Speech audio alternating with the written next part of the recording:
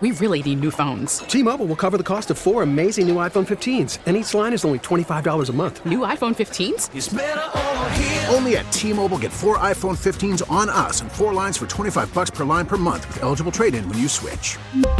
Minimum of 4 lines for $25 per line per month with autopay discount using debit or bank account. $5 more per line without autopay, plus taxes and fees. Phone fee at 24 monthly bill credits for well-qualified customers. Contact us before canceling account to continue bill credits or credit stop and balance on required finance agreement due. $35 per line connection charge applies. See T-Mobile.com. We get it. Attention spans just aren't what they used to be. Heads in social media and eyes on Netflix. But what do people do with their ears?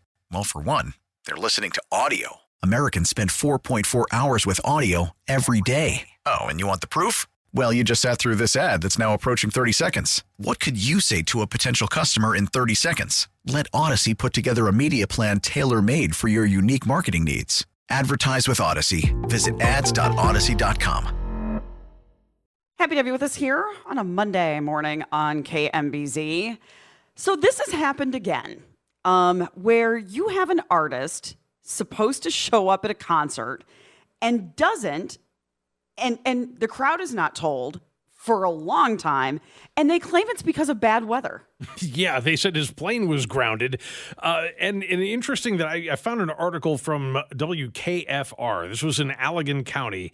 And it's from, I guess, a member of that radio station who was there at the concert.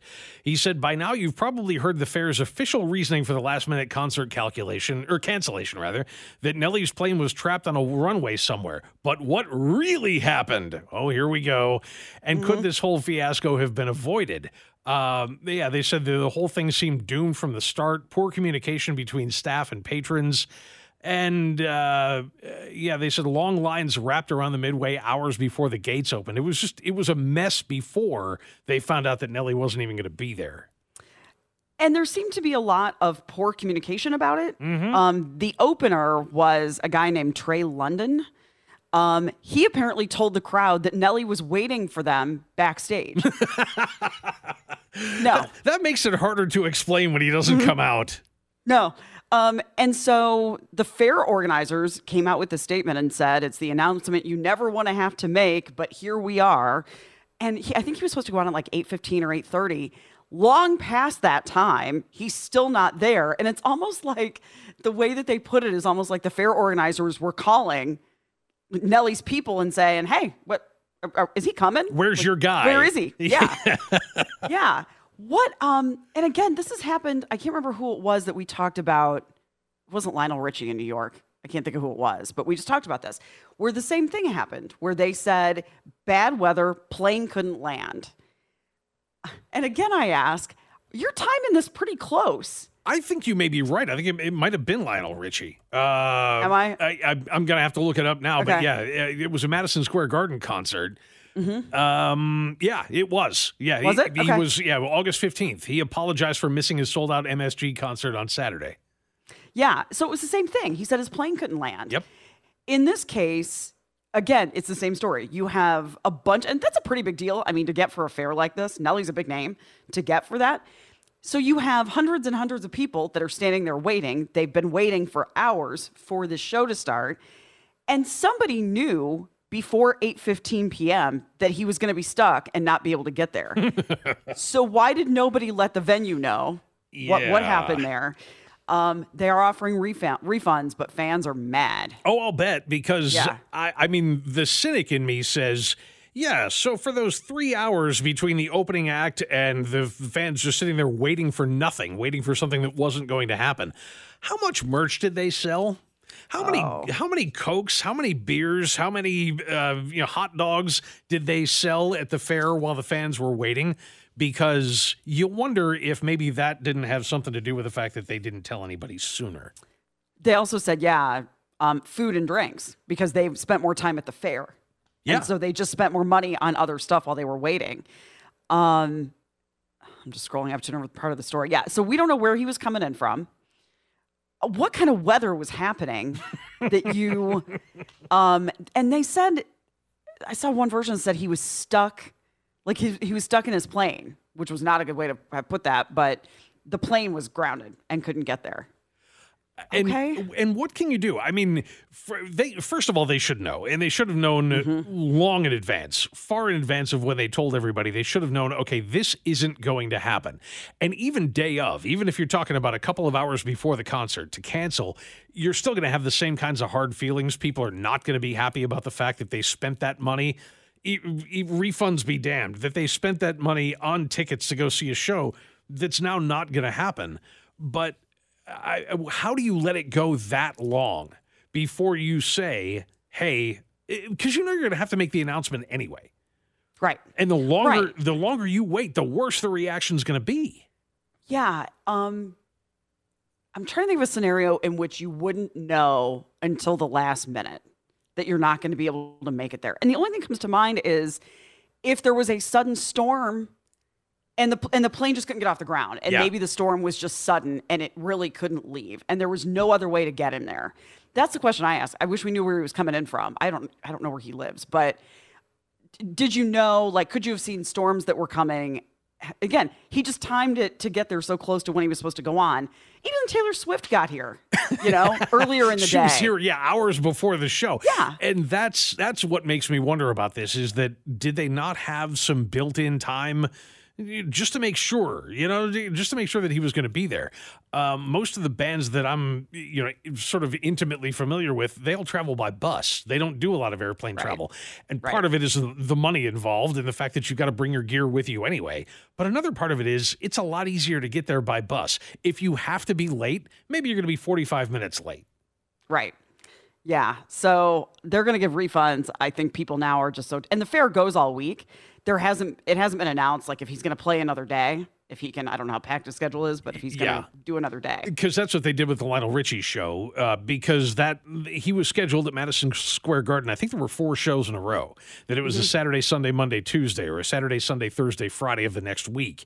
But either way, they were able to make everything up. Even the Saturday show that he missed was eventually rescheduled, and everybody got to go. The problem with doing that at a fair in Michigan is that the fair is going to end. Right. Once the fairgrounds are empty. I mean, I guess you could open back up for a one-night concert, but that logistically is a little weird. Or can he make it right by, what town is this? It's Allegan, Michigan. I don't know. Okay, I don't know Michigan geography well enough. Yeah. I know Detroit. The nearest decent-sized city with a venue similar size to what was going to be there at the fair. Can he schedule a show somewhere nearby when he can, just to make this right? Well, see, I just looked up Allegan, Michigan, and you've got a choice. You can go to Kalamazoo, Lansing, or Grand Rapids.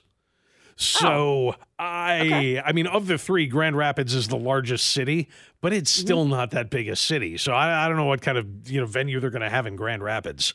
But you only need to have availability for 500 people. Yeah. Right? I mean, it doesn't need to be massive, or find somewhere, go to the fairgrounds. He could still go do a show at the fairgrounds, couldn't he?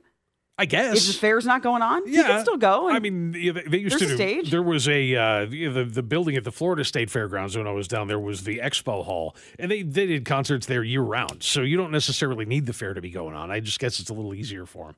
Yeah. So hopefully he has made no statement, by the way. There's been nothing coming out of his people, as you would imagine.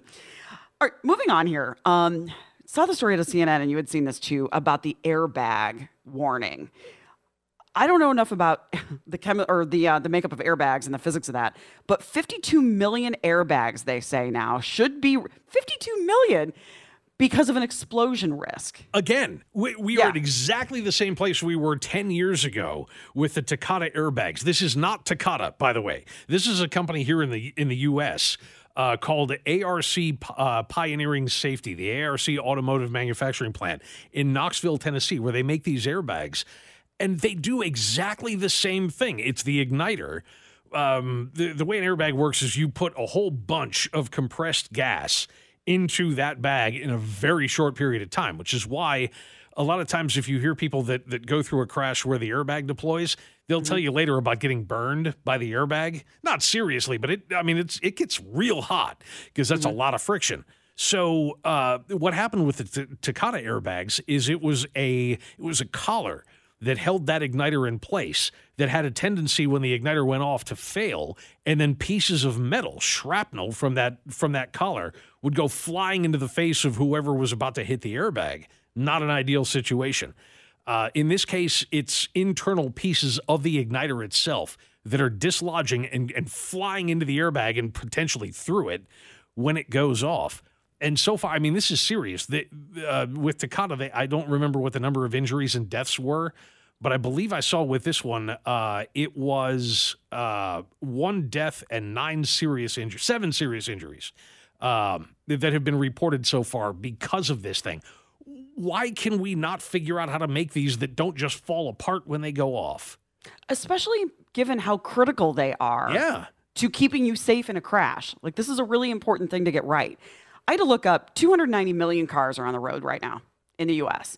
So this is 1/4 of the airbags that we have. Well, I guess there would be 2 airbags in every car, but still, it's a significant number of the airbags in vehicles that are on the road right now. Yeah, it's huge, and you've got to figure. I mean, if the driver's side airbag is faulty, the passenger side airbag is probably also faulty. That they're going to use the same kind of igniters in both. But right now, and see, this is. And it was the total was 9. 7 injuries, 2 deaths have been reported so far because of these airbags that are made by ARC. The problem is that while NHTSA and everybody sane in the world is saying, we've got to recall these things, 52 million airbags, we've got to get these things back in here and put something in there that's not going to hurt people if they're in a crash over 35 miles an hour. And the company is dragging its feet. They don't want to do it. Money? Oh, yeah. Yeah, money. Absolutely. Too bad. Yes. Do it anyway.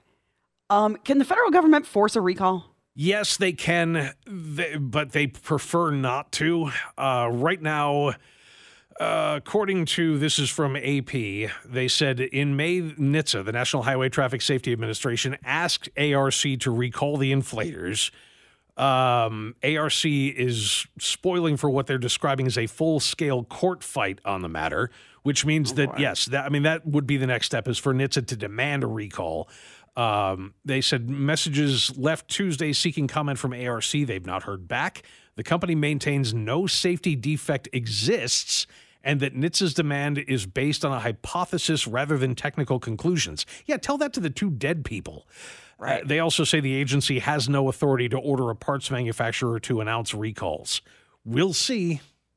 Okay, so my legal question then is, now that the company has been warned and regulators have said, problem with 52 million of them, and now that that's all public and the company's denying there's anything wrong with them, my legal brain says the next time there's an injury or a death, you have a much bigger lawsuit on your hands because they already know there's a problem. I don't think you'll have to wait that long because there's an intermediary in here. What my suspicion would be is what's going to happen next, now that NHTSA's involved in this court battle with ARC, is that the manufacturers are going to step in, and the manufacturers are going to sue ARC. They'll go after them because they know it's that they're going to potentially share some of that liability. If they know there's a problem with ARC airbags, they've got to stop using them right now, because if they keep using them, that means they share some responsibility. They knew of a problem and didn't do anything about it. So if I'm Chrysler or Ford or GM or Mercedes or whoever buys airbags from these guys, and I know that problem exists, first thing I'm doing is switching suppliers. Second thing I'm doing is calling my lawyers. Are there many suppliers of airbags? Are there other options? That's a question I do not know the answer to. I know Takata's out there, but like we said, their name has been dragged through the mud here over the last few years as well, although they seem to have solved their problems. So worldwide, that's a great question. I'll have to look into that and see if we can find out how many airbag manufacturers there are. I'm just curious, especially given how many we're talking about. Yeah. You know, maybe there are other manufacturers, but not that can mass produce that fast. If you've got one company in Knoxville, Tennessee that made 52 million of them, that tells you that the options may be limited. We'll look into that a little bit, but just keep that in mind. Look at the list of cars because it's many, many models out there. So just keep that in mind if you've got those airbags. Now, let me ask one more quick question. If you know that you have a car that one of these airbags is in, can you just go to can you go to your dealer and say, I saw this news story. I'm worried about my airbags, and will they replace it? And will you have to pay for it? If you want to buy it, sure. Yeah. That's what I thought. And they are not cheap. Really? Okay. Huh. All right. Not a good answer, but Sorry. Not at all shocked by that one. Until there is, in fact, a recall. No, there's not much you can do unless you want to spend the money yourself. And even at that, you may not be able to find a reasonable alternative. Yeah. All right. 913-586-7798. We'll take a break. Coming up here, the event that a city in Illinois had to cancel and why. Get to that coming up here on KMBZ. We go to Highland Park, Illinois for this next story. All you need to know about Highland Park is that it is an incredibly wealthy suburb of the city of Chicago. I don't even know where it is. North side, probably. It sounds like it would be on the north side. Northwest, yeah. That's where the wealthy ones are. Yeah, that makes total sense. So that's the important thing to note here about this event. Yeah. Of all the places in the world where you were going to hold a poverty simulation event, maybe one of the wealthiest Chicago suburbs isn't exactly the location you might want to be looking for, but that's what they were going to do. Due to public feedback, that event has been canceled, the city told NBC Chicago in a statement on Thursday. Yeah, no kidding. The northern Chicago suburb announced it was partnering with Alliance for Human Services to host a poverty simulation event to increase residents' understanding and awareness of what it's like to live in poverty in Lake County. Yeah, you know how you're going to show people how to live in poverty in Highland Park, Illinois? You're not. Participants were to be put into situations in which they do not have enough resources and are forced to make difficult choices that can negatively affect them and their families. To be held at the Highland Park Country Club. So, of course it was. Like, let's not put them in those situations that are too realistic, because that'll, heaven forbid, we do this at a community center or something. Mm-hmm. No, we're going to do it at the country club. So we're going to put you in situations where you might not have enough resources, but don't worry, they're going to be simulated, not real. I've got to make some hard choices here about all this oak and gold fixtures. What are we going to do without this? I mean, it's just going to be, it'll be hell. Social media users were quick to slam the plan as unbelievable and grotesque. Yeah? Wow. Let's see. Yeah, the statement. While we believe these types of events start community conversations that are crucial to combating poverty, the extensive social media response has overshadowed the event's purpose. Listen to average. Okay, go ahead, please. No. Go ahead. Continue. Money. Let me just throw some figures out here real fast. Median household income in Highland Park, $153,000. Zillow estimates the average home value is $643,000. You know how I was talking about The Onion a little bit earlier? I swear to you, this reads exactly like an article from The Onion. This is what you would expect to see in there, and yet this is absolutely real, word for word. This is what that organization said was going to happen. They said participants in this immersive experience will begin to experience what a month in poverty feels like. The word month is in quotes. What a month in poverty looks like. Participants are put into situations in which they do not have enough resources and are forced to make difficult choices that can negatively impact them and their families. The outcome is increased awareness for the need for resources to support those living in poverty to create a more resilient health, human, and educational sector in our local area, where all the poor people aren't. Participation is free, they go on, but registration is required. This month in poverty was going to take place Saturday, September 9th from 9 to 11:30 a.m. 2.5 hours. You're going to get a real immersive experience in what it's like to live a month in poverty in 2.5 hours at a country club. Wow. Might I suggest to them? Yes. That the alternative to this is get volunteers to go work at a shelter. Where poor people prep are. meals, or go help in those neighborhoods a little bit. That's going to give them a better idea of what it's like to live in poverty. Have them go talk to some people who are in poverty. Yeah. Maybe that's were they going to bring a few in or at least, as examples? Yeah, really, or at least get a good look at it. Maybe take a bus ride through the poor sections of town. Wow. I mean, just 2.5 hours at a country club. That must be rough. Don't worry, be cocktails after. Don't worry, be fine. We'll get the comfortable chairs. Don't worry. Grandview is where we go next, where John's got a thing or two to say about this. Hello, John. Hello. I think they ought to go out and pick up a busload of people living off the streets and everything and bring them into that country club and give them 2.5 hours of free picking. How about that? Yeah, really. How about giving people who are actually poor a look at what it's like to be rich? Yeah, let them come in and take any fixtures they want us to pull off to go scrap and for money and raid the kitchen, the cafeteria, and all that. Yeah. I like the way you think, John. Well said. That's actually a great idea. Instead of trying to teach rich people what it's like to be poor, why don't we take a bunch of poor people and give them a glimpse? Yeah, like, were they going to parade a few through the country club and say, what is it like for you to have nothing? Oh. Tell us about your life of poverty. Unreal. Nonetheless, though, they finally made the right call. All right, we'll take a break here. Coming up, there's a guy that wrote a piece, an essay, absolutely going off on what I thought was a pretty beloved actor and comedian. We'll talk about that coming up next year on KMBZ. We really need new phones. T-Mobile will cover the cost of 4 amazing new iPhone 15s, and each line is only $25 a month. New iPhone 15s? It's better over here. Only at T-Mobile, get 4 iPhone 15s on us and 4 lines for $25 per line per month with eligible trade-in when you switch. Minimum of 4 lines for $25 per line per month with autopay discount using debit or bank account. $5 more per line without autopay, plus taxes and fees. Phone fee at 24 monthly bill credits for well-qualified customers. Contact us before canceling account to continue bill credits or credit stop and balance on required finance agreement due. $35 per line connection charge applies. See T-Mobile.com. After the end of a good fight, you deserve an ice-cold reward.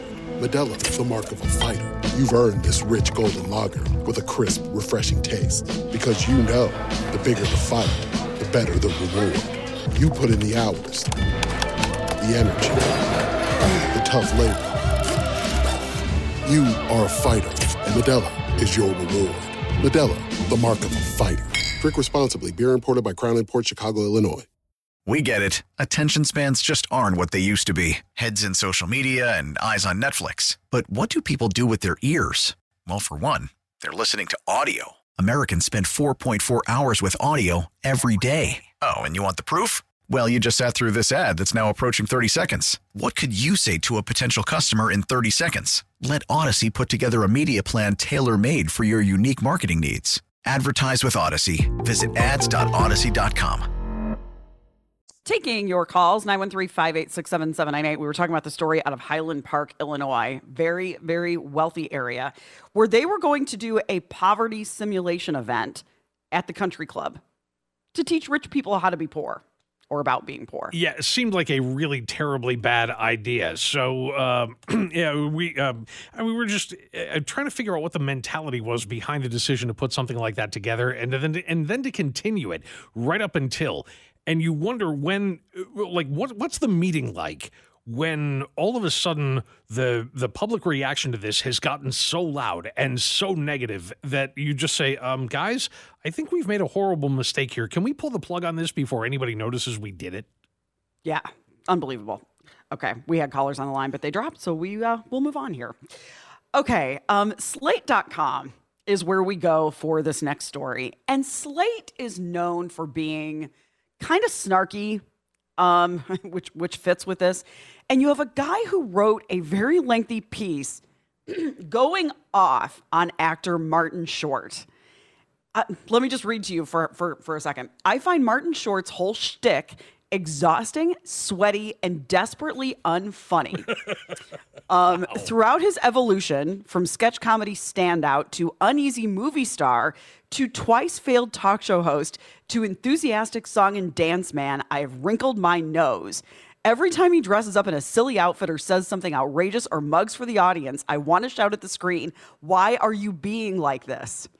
It goes on and on and on, going off on how bad he thinks Martin Short is. And the reaction to this has been, again, loud and very negative against him, not against Martin Short. I mean, so many of the people that have come out in his defense, not like Martin Short really needs any defending. The guy's amazing. But there's so many of the people that have come out, both from the comedy world and from just the acting world. Mark Hamill was one of the first people to come out and say, what are you on, man? Martin Short's the best. If you have thoughts, 913-586-7798, feel free to get in here. But he just, this is In fact, I'm still trying to scroll to the end to try to see where the end is here. It takes a while to get there. Yeah, there's a lot. Yeah, and here's the thing. I don't have feelings about Martin Short. I've seen him in some things. What I really like about him is I find him endearing. Yeah. I don't know if he's funny, but I like him. It depends on what you're looking for. And obviously humor, like everything else, like any kind of artwork, the reaction to it's going to be subjective. There will be people who hate what you do, no matter how good you are at it. As a matter of fact, one of Martin Short's best friends is Steve Martin. The two of them have been joined at the hip. And I mean, this long precedes the Only Murders in the Building, which is the series that the two of them have put together over the last couple of years. But they've been friends forever. And my dad couldn't stand Steve Martin. I think the guy's amazingly funny. But Dad love Steve Martin. Yeah, me too. But Dad, it was one of the very few things that we ever disagreed on, is he just couldn't take him. And for a lot of the same reasons, because his shtick early on was so over the top and so loud and so everybody look at me that that kind of thing can get cloying and get really old really fast. But if you look at what else he's done, if you look at the other things that Steve Martin has done, the comedic acting that he's done, and the same is true of Martin Short, you can find a whole lot to like. And you also have to give yourself over to realizing that a lot of that over the top nature of it is them lampooning that. Right. They're making fun of it by doing it. That's what the character that he did, Jiminy Glick, the interviewer who everybody hated because he was so grating and awful. Yeah. That's what that is he's making fun of interviewers, and there's plenty of them out there who are grating and awful. And so let's poke a sharp stick in the eye of that and have a good time doing it. But I mean, Ned Niederlander in Three Amigos is fantastic, and it's much more understated. It's not the whole muggy, Ed Grimley kind of thing, and it's just wonderful. You're right. That is, to me, that's his most endearing role. The other thing about him, if you don't know this about Martin Short, and this is what a lot of the people that are commenting about this are saying, is he lost his wife. Yeah. He was in 2010 of ovarian cancer, and kind of dropped out of the spotlight for a while after that to just kind of take care of the family and that kind of thing. But he still considers himself to be married, he has said. Yeah. Has conversations with her spirit and still considers himself to be married. That's the one thing. I mean, in hearing interviews with him and conducting one actually years ago, a very, very short interaction. But have you ever had the opportunity to talk to Martin Short? No, I have not. He is, and I say this with, again, you talk about being cloying. He's a sweet man. He's just a very sweet guy, and he's so deferential and so utterly Canadian about everything that he does. So for him, that's another thing that kind of makes him funny to me, is that for that guy who is so sweet and understated and polite and all of this and deferential, to play these characters that are so crazy and over the top, that's what I like about them, is that that's not really him. That he puts that on, but he does it so well that it's easy for somebody like this Slate writer to believe that that's who Martin Short is, that he's really that.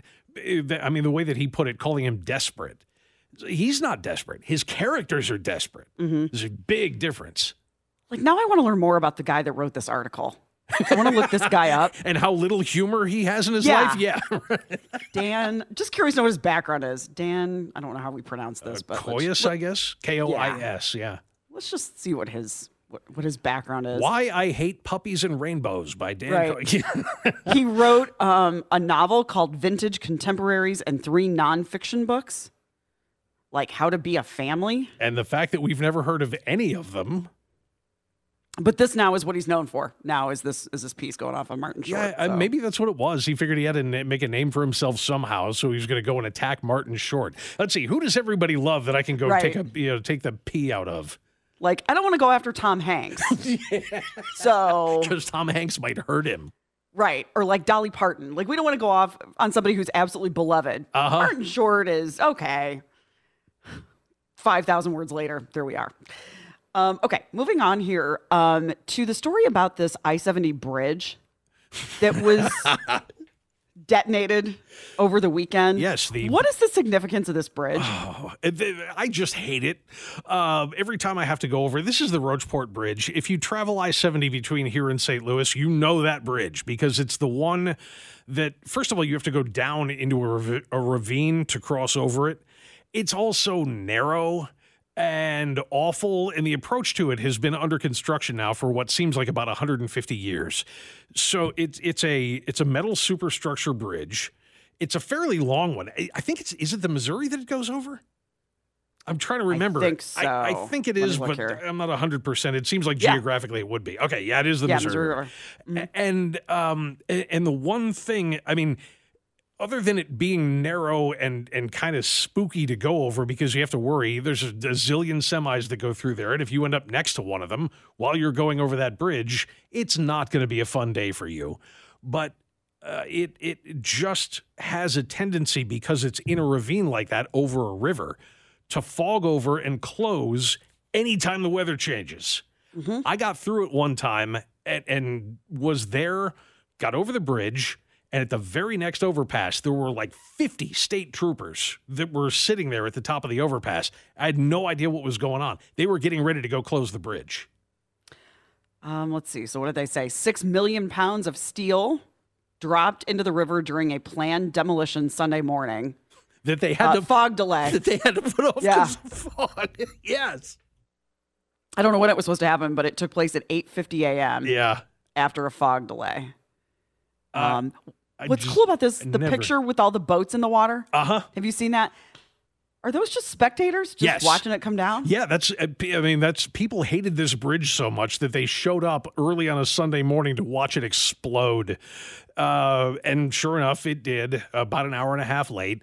But finally, it just dumped down into the river. Now, the good thing is the other bridge, which is just a regular, concrete and steel bridge now, with no superstructure over top of it, is open. So it didn't affect traffic on I-70. They had already rerouted everybody away from the bridge, from the old bridge onto the new one. But when they dumped it in the water, that means, and they had to get it out fast. Mm-hmm. I think they had 24 hours, or was it 72?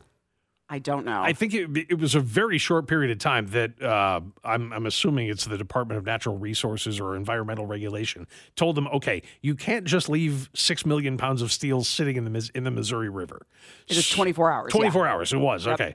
And they had to go and cut it all up and get it all out of there. I mean, all hats off to the construction workers who pulled that off. But now that horrifyingly terrible bridge is nothing but a memory. Dumb question. Is there any other way to do this than to drop 6 million pounds of steel into the water? Probably not any way that's really efficient. You know what I mean? Like, it's just, are there dangers to the water then in having whatever you're using to blow up the bridge, having all that in the water then? Is there any way that you can dismantle it without it all falling in the river? Like reverse construction, where you just take it down the same way you put it up in reverse? Yeah. I don't know near enough about the construction of a bridge to answer that, but I'm guessing that this was the cheapest and easiest way to do it. Money. Yep. Yes. So I assume 24 hours was this morning, so we assume I hope they're done. Everything is good to go, because we haven't heard differently. So I am looking forward to my next trip over to St. Louis, though, so I can see what the new bridge feels like. Words no one has ever said, ever. not to get there. Now. I go see my kids every so often, Sure, yeah. It's just a way to go. All right, we'll take a break here. Coming up to wrap the hour, speaking of driving, what a woman did when she found a snake in a car, how she didn't wreck is amazing, but we'll get to that here coming up on KMBZ. All right, so we kind of have a good news, bad news little bit to do here with snakes. We'll get to the one out of Australia here in a second, because that's awful. This one's bad too, but at least this ended better. Yeah, a woman was driving down the road like you do, looked over into the little footwell on the passenger side, and saw the snake looking up at her. No. I don't know what you do, what the proper reaction is in that situation, other than just flop over dead while the car's still moving, which probably isn't the best idea, but it'd probably be what I'd do. She was on the interstate. Yeah. So, in theory, she's going 70, 75 miles an hour. This is in South Carolina. And 4 feet long, not a thick snake, but long. I mean, 4 feet's not an individual snake. So she was able to call 911. which I guess is what I would do too. Like, who do you call to come get the snake out of your car? Sure. Call 911, I guess. They sent highway patrol. She stayed calm enough to pull over onto the shoulder and wait for help to arrive. Is that not the fastest you get out of your car and slam the door shut ever? Yeah. I mean, that's where you put your flashers on and you don't wait for a good spot to pull over. You just don't slam your brakes, but like get over as fast as you possibly can. Anytime you have something that's slithering or crawling or otherwise making its way around your car that isn't supposed to be there, it's just such a horrifying thing because there's that period of time that it's going to take you to pull over and get the door open and get your seatbelt off and shut the car off and put it in park and then shut it off and get out of the car. And all you're thinking about is, okay, that's probably about 30 seconds. This thing's going to be on me before I can get out. I know it is. I just know it's going to attack at any second. But in this case, thankfully for her, it didn't. It did crawl up onto the dashboard, which made it really easy for the trooper who responded to just reach in and grab the thing, which is what he did. So a senior trooper took the call and asked his buddy, a sergeant, if he wanted to tag along. And he said yes. You want to go out on a snake call? Yeah, he said it was something different, so we were going to go have a good time. I don't know how far away from the car she was standing when they got there, but she said she was stressed. And yeah, they just opened the car door and grabbed it with one hand behind the head and another on the tail and just got it right out of there. They said like it was a cute little kitten. Yeah, there are two quotes in this article I dearly love. One was from her where she said, this trooper had to be a good old country boy. He reached in there, grabbed the snake, and pulled him out like it was a cute little kitten. And the other one came from the trooper himself who said it was a good thing I got there because she wanted to burn the car. Yep. Yeah. I get it. And they just released it into a swamp.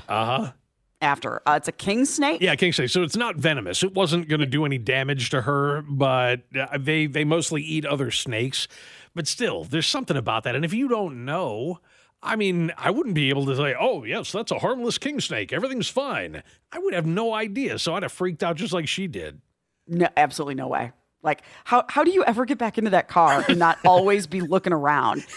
Yeah. It's like whenever I find a spider in my bathtub, which happens occasionally, every time before you get in your tub, you look now to make sure there's not a big spider there. Oh, big time, yeah. That's what you do. Like, what do you keep in your car for that? When I had the scorpion crawl out of it crawled out of the heater vent on my old car. And I mean, and it was the heater vent closest to me, too. It was the one on the driver's side. I was driving the car going about 40 miles an hour. And the girl that was in the car with me pointed over and said, what's that? And I said, it's the heater vent. She said, no, what's that on top of it? And I pulled over and went, that's a scorpion. We're out of here. And of course, in that case, it just crawled back into the heater vent. So it was still there. Now what do you do? Hope it heats to death. Hope it fries. Turn the heater on full blast. That's right. Yeah, do something to get your engine really hot, and so hopefully it cooks it. Just awful. I never did find that thing again. Thankfully, it didn't come back out and sting me. Then we go to Australia for this one, of course. You have a couple of men that were at an event celebrating the 100th anniversary of a school. And a guy is there with his buddy, and a snake, I need to see what kind of snake this was. It was a venomous brown snake, coiled around the buddy's leg, these two guys. So the second man tried to remove it and was bit in the arm in the process and did not make it. No, it killed him. I think, is the Australian brown snake the second most venomous snake, second deadliest snake after the mamba? I think that's right. It's way up on the list. I mean, like you always say, everything in Australia wants to kill you. And the Australian brown snake has a terrible reputation for two reasons. Number one is it's very, very deadly. Its venom is incredibly deadly. They said they got this guy to an ambulance. They were doing everything they could. They tried CPR on him, and he was never able to respond, and he just died. But the other thing is that it's a highly aggressive snake, which is why it coiled onto his buddy's leg like it did in the first place. They will come after you. They're not like rattlesnakes where they just want you to go away. They'll come right out after you. And, yeah, it's a bad day for you if they do. At this time of year, they are breeding, so they're out looking for a partner, they said.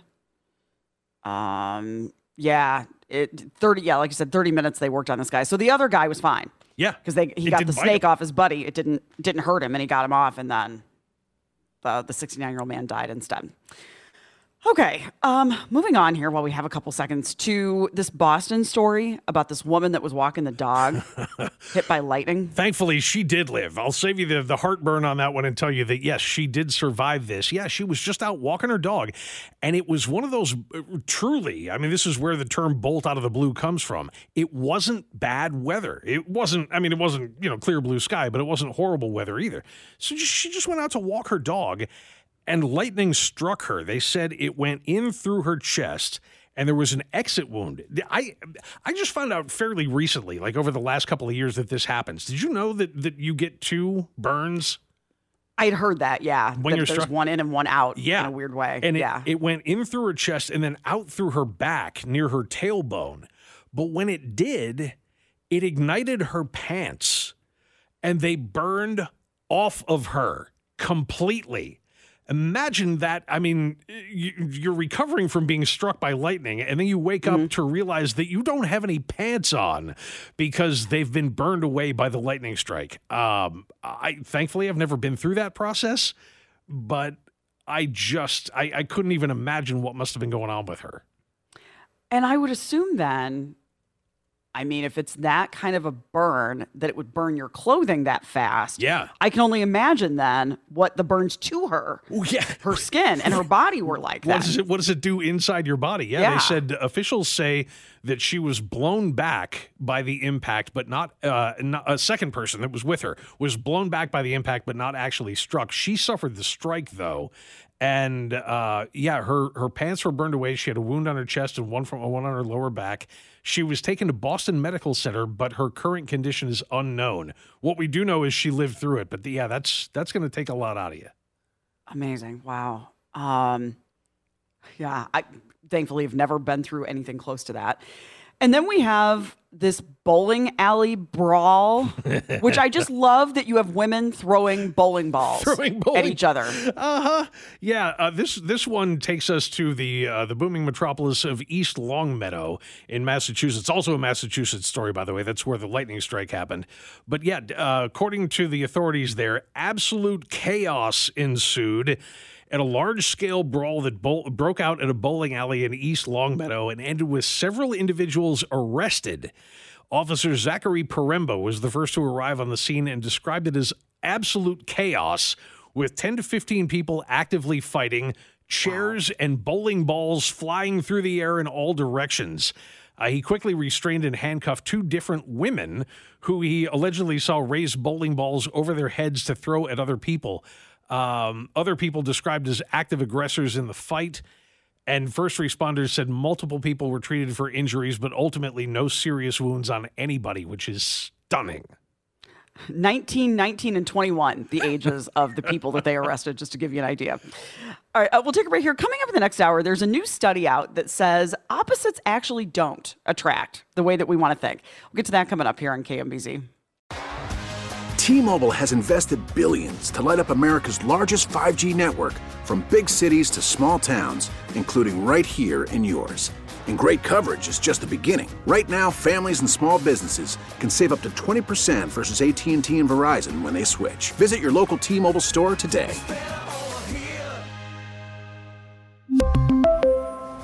Plan savings with 3 lines of T-Mobile Essentials versus comparable available plans. Plan features and taxes and fees may vary. Protect your vehicle's engine with a full synthetic oil change and save with Mobil 1 at O'Reilly Auto Parts. Purchase 5 quarts of Mobil 1 full synthetic motor oil and receive a $10 O'Reilly gift card after rebate. See store for details. With your Mobil 1 purchase, you'll also receive 2 times points during O Rewards Bonus Points Month at O'Reilly Auto Parts. O'Reilly Auto Parts. Now, with the MLB app, you can get baseball your way. Pick your favorite team, your favorite players, and get customized highlights, stories, and breaking news right on your home feed. Follow the action with Game Day, where 3D replays add another dimension. Plus, notifications can keep you connected to every pitch, every hit, every game. The MLB app. Baseball, your way. Download it now for free from the App Store or Google Play. Blackout and other restrictions apply. Major League Baseball trademarks used with permission.